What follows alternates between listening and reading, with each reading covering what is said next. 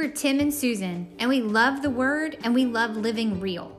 So we invite you to join us as we look at the Word this week and life this week.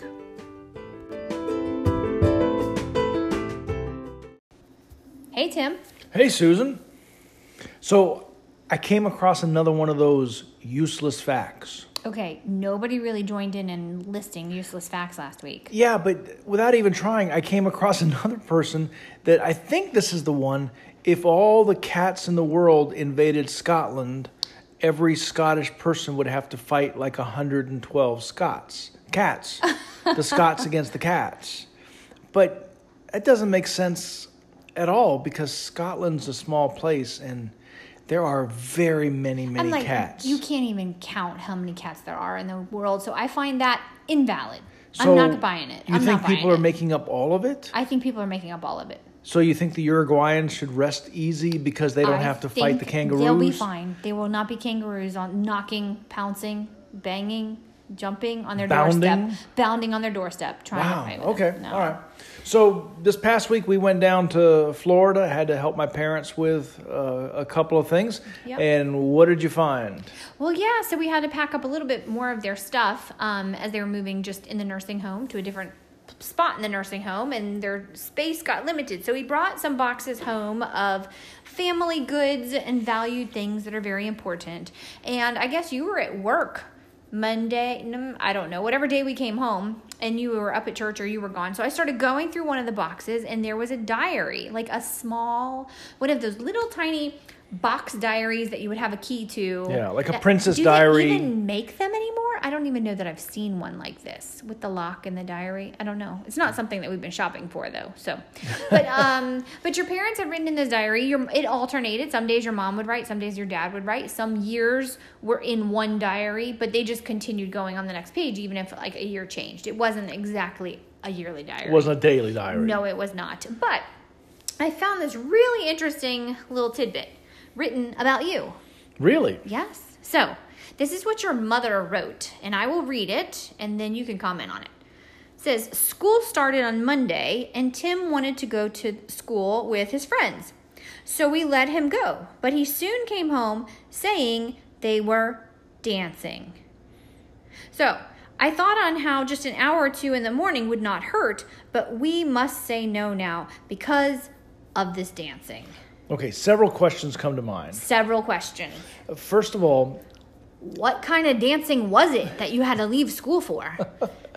Well, I just want to know how old I was that this dancing was going to corrupt me. I'm curious to know if you were old enough to have to wear a shirt and tie, and you weren't dressed properly. Was it like homecoming or something? Like, I don't know. So how old am I in there?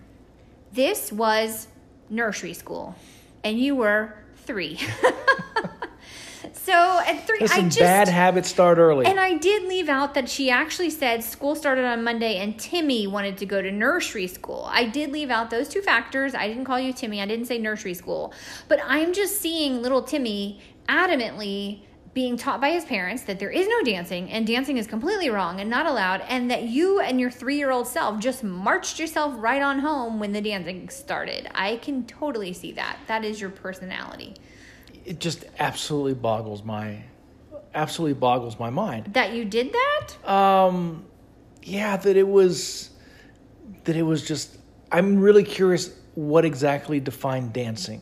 Right. What exactly was right. it? And then I just think, what was it that was considered dancing there, that my parents agreed was dancing, that I agreed was dancing, that the whole school there agreed was dancing? What right. was it that was going on? Well, go ahead. And then I just think about Vacation Bible School at every church across the land. That's true. I'm sure is far more dancing than I did as a 3-year-old. I think that there must have been some, like, your mom didn't even go to the school and try to validate and ask. She just, literally, you came home and she wrote... If Timmy said there's dancing, there's dancing, all right? I think, you came home and she literally wrote in the diary that day, well, he's announced that there's been dancing. Like, the 3-year-old came home with this declaration, so I totally believe him, and then it's not going to happen.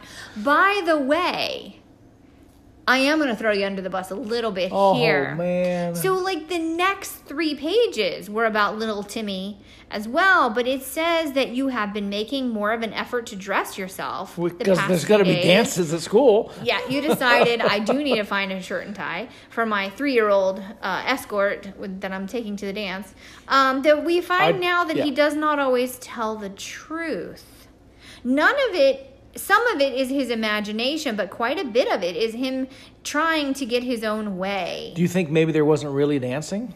Oh, maybe you think I was lying about the dancing? Trigger word, dancing, not doing it. I don't want to go to school at 3. Yeah. And then your mom's so funny. She says he can be so very good 1 minute and so very naughty the next. And that sounds so much like your British mother. I can hear your British mother saying that. So let's continue on, though, because we it's don't very really have funny. To. It's a very limited podcast. What you are naughtily doing. You are naughtily doing this morning.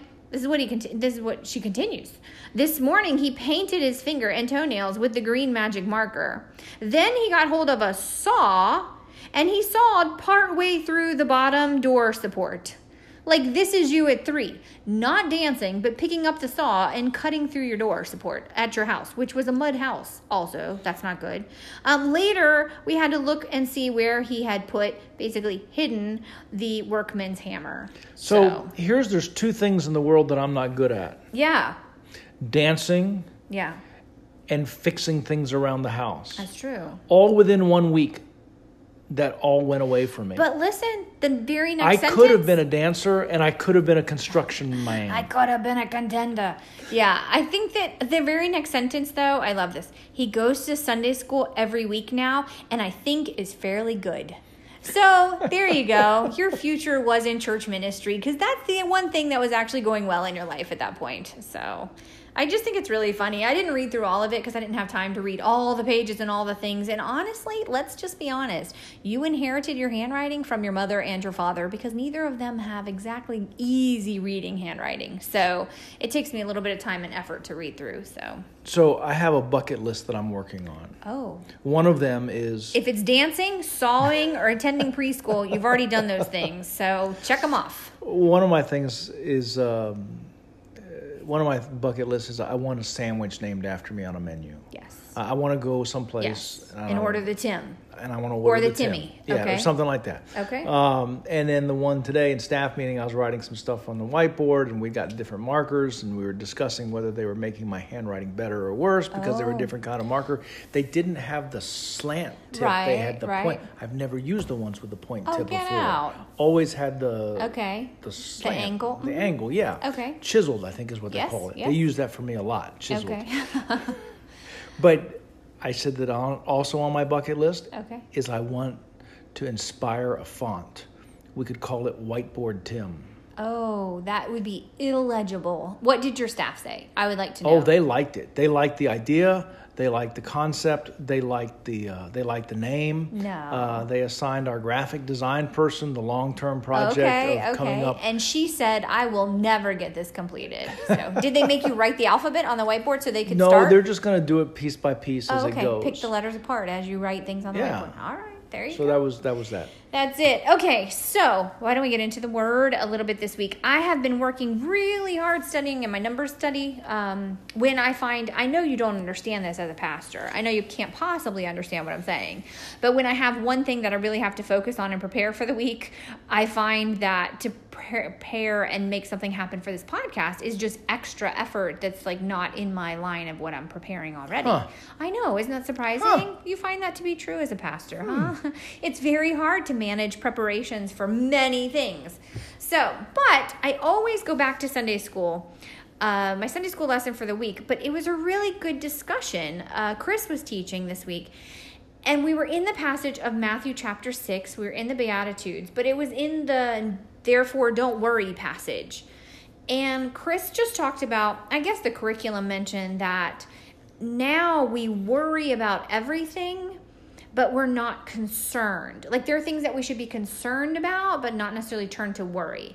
And I think that as he continued talking, I just thought, I think that concern is not a word that we use very much in our current language. I don't often come to you and say, I'm concerned about this. I just flat out say like, oh man, I'm really worried about that.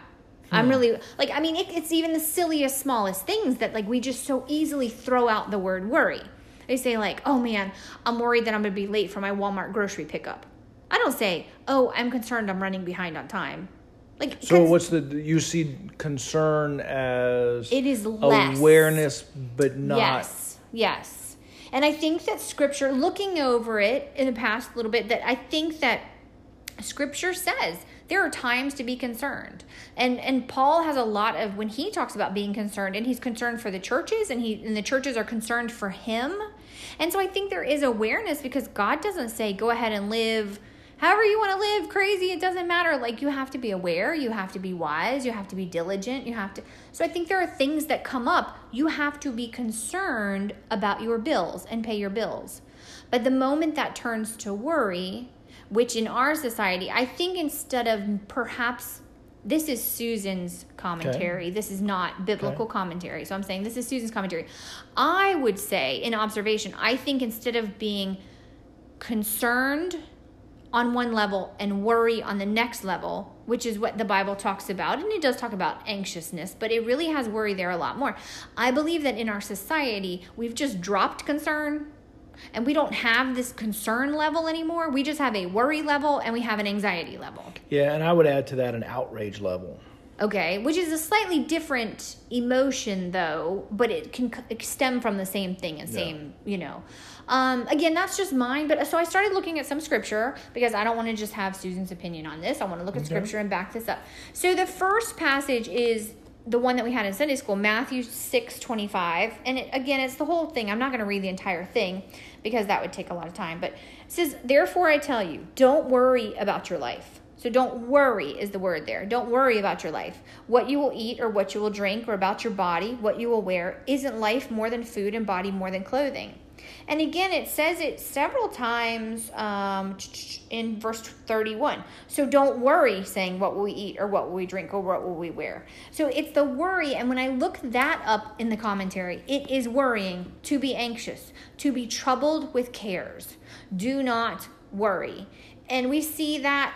So that really is that level of anxiousness. He's not saying don't be concerned about these things. Right. He's saying don't worry about these things. And I think we do misplace that. Do you think that's true these days, or you can disagree? Well, no, I think that that's true. I do think that we do jump to worry and miss a gear sometimes. And I said, really, in Sunday school, I was really convicted of it, and I said, I'm going to really work at making an effort to be more concerned. Because that'll amp up my anxiety and my worry then. That's so great. No, but I think to use the word concern, because even just changing my vocabulary of, you know what?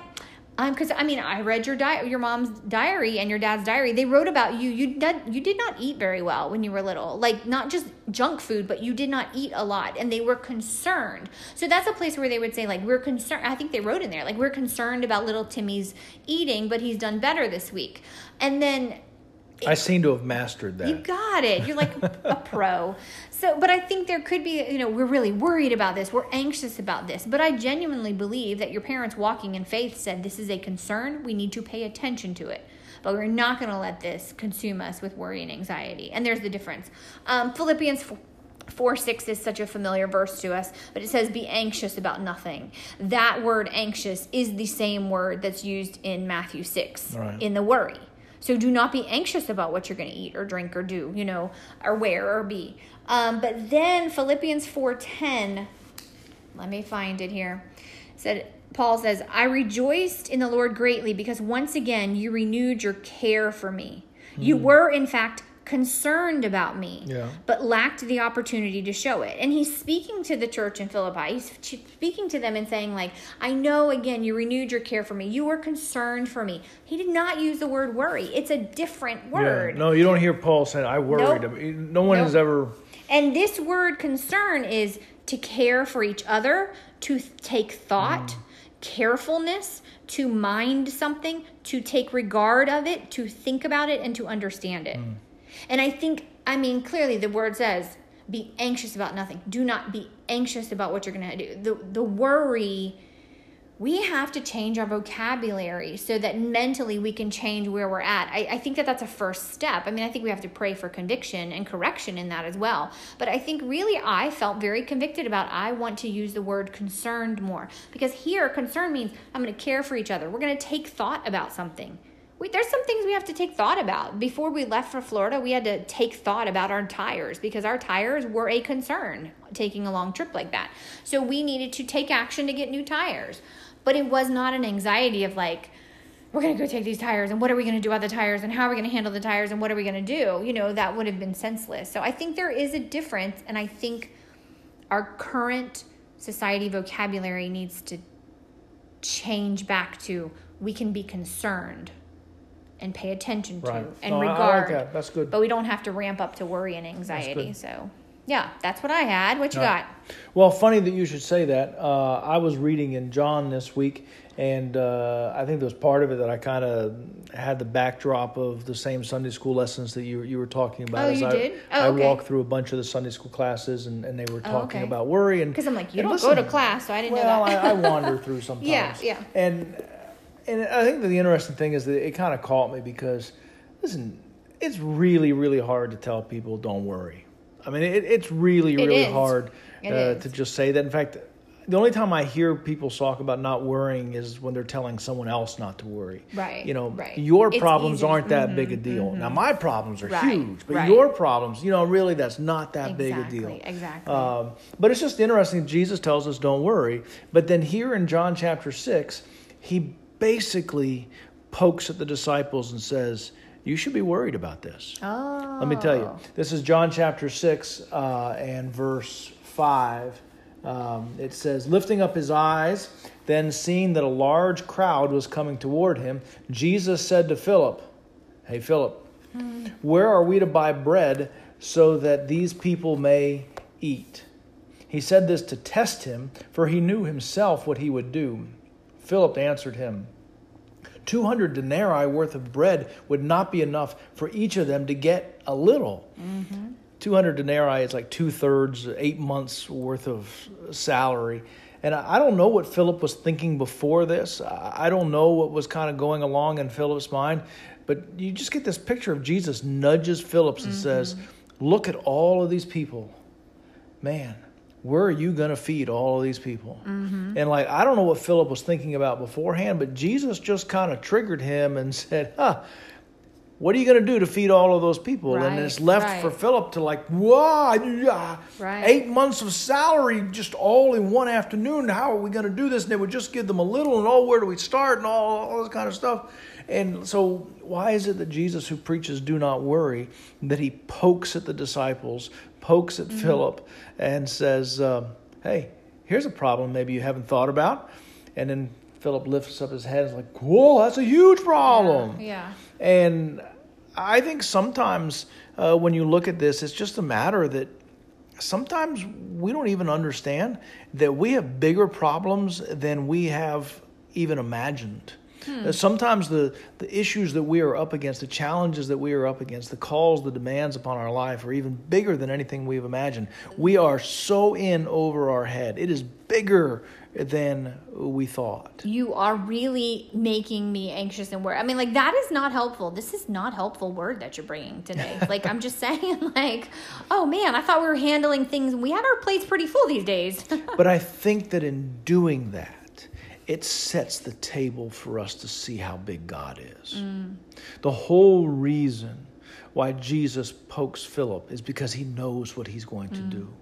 And he wants Philip to get the full grasp of the way in which he is going to pour out power and authority and a miracle that Philip hadn't even thought to look for. And I just think how many times in our lives we just look at a small thing and say, oh, it's too much, it's too much. And Jesus wants to say to us, well, yeah, but you're not even looking at the whole thing. This, what we're talking about here is way bigger than you think. But it's okay. I've got this. I've got this. And I just need you to see it. I need you to see the greatness of the problem. So that you can be amazed by my power and my love and my concern and what I'm about to do in your life. And, I think about that for our church. I believe that there's some things coming in the life of our church that when we talk about them and when we think about them, we kind of say, oh, that's big. Oh, I don't know if we can do it. But, man, he has done bigger things through the life of our church. Right. He's done bigger things all the time. That's what he does. And sometimes we need to take a big look at the problem, grasp the fullness of the problem, so that we can be prepared for what great thing he wants to do. That's good stuff. I really noticed there that I think it also shows the personalities, and each one of us, it's not just disciples that have various personalities, but each one of us, exactly what you said. Philip looks around and he's so overwhelmed with like, what are you talking about? How can we even do this? Like, how can we? And Andrew's like, well, okay, here's a start. The 5 loaves and 2 fish. And I think that also I do know different personalities in the way God has created us. There's no better or less than in this. It's just, okay, we all have to know where our weakness is and where our still forming and molding us who we are supposed to be that God is doing. Because Andrew doesn't seem to be worried or concerned or aware of like, that's too much, while Philip is. Yeah, Philip has done the math. This is how big of a problem it is. And Andrew says, this is what I've got. Right. Now, Andrew may have other things that he's working on. Yeah, but this overwhelmingness doesn't seem to be his thing right here. So... but he also was Simon Peter's brother, so he probably also lived with a lot of... I would call them the Fearless Brothers. They just... Sometimes just flat out dumb, go do it, whatever. The Fearless Brothers, Yes, I like that. Yes. So, well, that is good stuff in the Word. Hey, let's come back. Do you have some wrongs this week? Yes, I do. Of course. I am not surprised by that. So, hey, we'll be right back.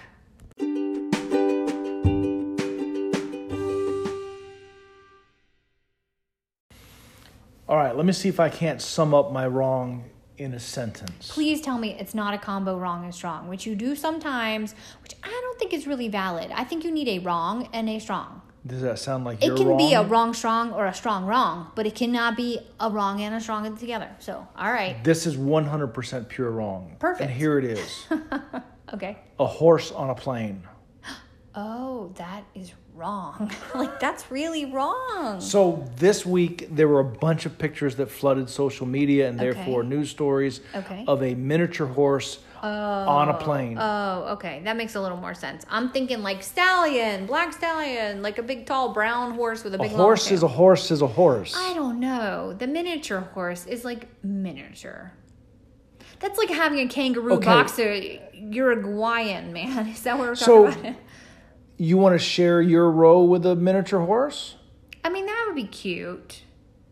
If it's going to take up like 3 seats, so then you're going to be like across from it? No, the pictures are the horse is in front of the passenger and you've got the south end of a northbound miniature horse. Do they have... I don't even want to know how they work that out, but okay. What? Because it is listed as an acceptable comfort animal. A dog, a cat, and a miniature horse. Now, the news story says these are all listed as comfort animals. So you can't take like a rabbit? You can't take a hamster? Are these the only 3? Oh, okay. I'm like, we don't know. Horse or dog, cat, What if somebody says, like, this snake is my comfort animal? I think that there was a story like that some other time. This roach in a box like this crocodile is alligator is my comfort animal. I don't understand. Now I'm sorry, if a miniature horse is your comfort animal, it may require that you take a bus. Well, the person says, now keep in mind that the miniature horse has its own Twitter account. Oh, stop. It does. Is it Twitter? Yeah, own Twitter handle. So maybe what they meant was the miniature horse had a comfort person. Yeah, I don't know. And again, I'm not going to be highly critical of the comfort animals, although I think we all know that people do take advantage of that. I don't want this to be a political statement about our stance on people taking their comfort animals with them. But a miniature horse, come on, people. This is not your little chihuahua. Flirty is a 7-year-old miniature service horse who helps the passenger with medical alerts and mobility assistance. Does she ride the horse? I don't think so, but I'm just wondering Like to last week, I talked about the problems. I'm going to have to look a picture up. We're going to have to post a picture of Flirty the horse with this. My issues last week with operating the exit door, maybe because Flirty wasn't there, because Flirty handles medical alerts and mobility assistance. But she cannot play the ukulele, so, that's the whole thing. Flirty cannot answer, no. Are you willing and able to perform these tasks? And this is why I don't have Twitter, because I just don't need this in my life. Like, I can't even understand this. She says that it went fine. Now, this isn't Flirty, but Flirty's owner, Flirty's person. Yeah. That it went fine once they got to altitude. Okay. But during takeoff and landing, Flirty kind of couldn't get its balance, and so kept hitting the seat in front of them, which happened to be a first-class seat. So you got paid to get kicked around by a miniature horse. Wow. Now, I wanted to make sure I got the facts right on this story, and so I did a little Googling. Okay. And then here's the question that popped up. How much does it cost to own a miniature horse? Own it, or how much does it cost to get it on the plane? No, to own it. Okay. I have no idea. It says between $1,000 okay.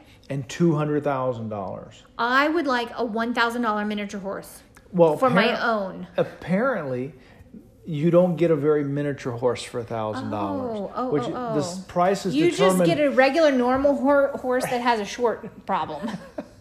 $1,000. Determined by size, conformation, bloodline, and show record. Yeah. The smaller and more correctly conformed, I think they're body shaming that poor little horse. Mm-hmm. That smaller and more correctly conformed, the greater the value. Now, this was interesting. Only 20. I don't know. I think we ran out of interesting about 2 sentences ago. It only cost $25 a month to feed Flirty. Are you kidding me? See, it was interesting, wasn't it? Yeah, I mean, I just think like that's really cheap. It must be. And apparently, hay whether it's $1,000 horse or a $200,000 horse, they still get the same $25 worth of hay. And it still costs the same to get it on the airplane. Absolutely nothing, because it's your service animal. So, yeah. Wait, they probably had like a $200,000 horse that they needed to sell to somebody else for big bucks, and they were like, "This is my comfort animal," and that way they could transport the horse for free. And here it is. Did Flirty the horse come home with her? Did it have a ride back? I don't know how they did the round trip. I'm just highly suspicious. I have a new wrong and strong. There's a picture of the pilot with Flirty. Oh. And not the flight attendant. It's not. I was like, the pilot's name is Flirty? I don't know. Oh, we went so downhill. Please give me something stronger. Okay, strong was our trip to Florida. Yes. Strangely, well, what we thought was on the eve of a hurricane. Yeah. And then the hurricane slowed down and changed directions and then slowed down some more and then parked for a couple of days. But we were driving in last week and then hurried back out to make sure that we wouldn't get caught in evacuation traffic. But I think one of the things that, having you and I have lived in Florida multiple times in many, many years, and we have, it's just part of life, these hurricane conversations. Yeah. And because of the shape of the peninsula, there's nowhere to run. I don't know, just the hurricanes in our beloved town of Panama City was so devastated, and Hurricane Andrew went through Miami where you grew up and things like that. So we're very familiar with that. But there's just something, as we were coming into Florida and leaving Florida, all of the service vehicles pouring into the state. Yes, yeah. And we saw the ambulances. We saw Acadian ambulances. There was 12 ambulances altogether. The ambulances here from Acadian, which is a Louisiana company, the trucks of power, power trucks. You've got friends that are power linemen. We've got several linemen at church. We have just the poles, the utility poles, all the electric coming poles. in. I think there was a giant semi truck that I think was going to be for sandbags and things like that, and part of it was military convoys, and then we had the storm trackers. Yeah.